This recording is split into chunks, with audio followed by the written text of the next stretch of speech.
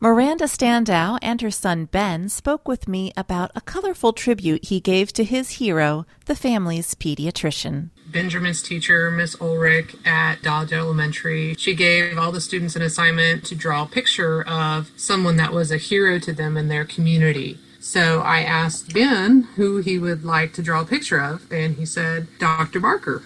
I really thought it was a neat idea for his teacher just to bring awareness to the kids. You know, she mentioned some examples. She didn't say doctors, so it was nice that he came up with that on his own, just to draw some attention to everyone around us that is helping us.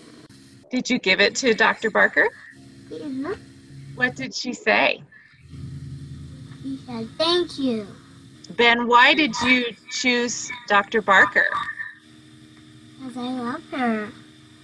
She's been a part of our family for about 10 years now. I have 6 kids total. Ben's the second youngest, so how old are you, Ben?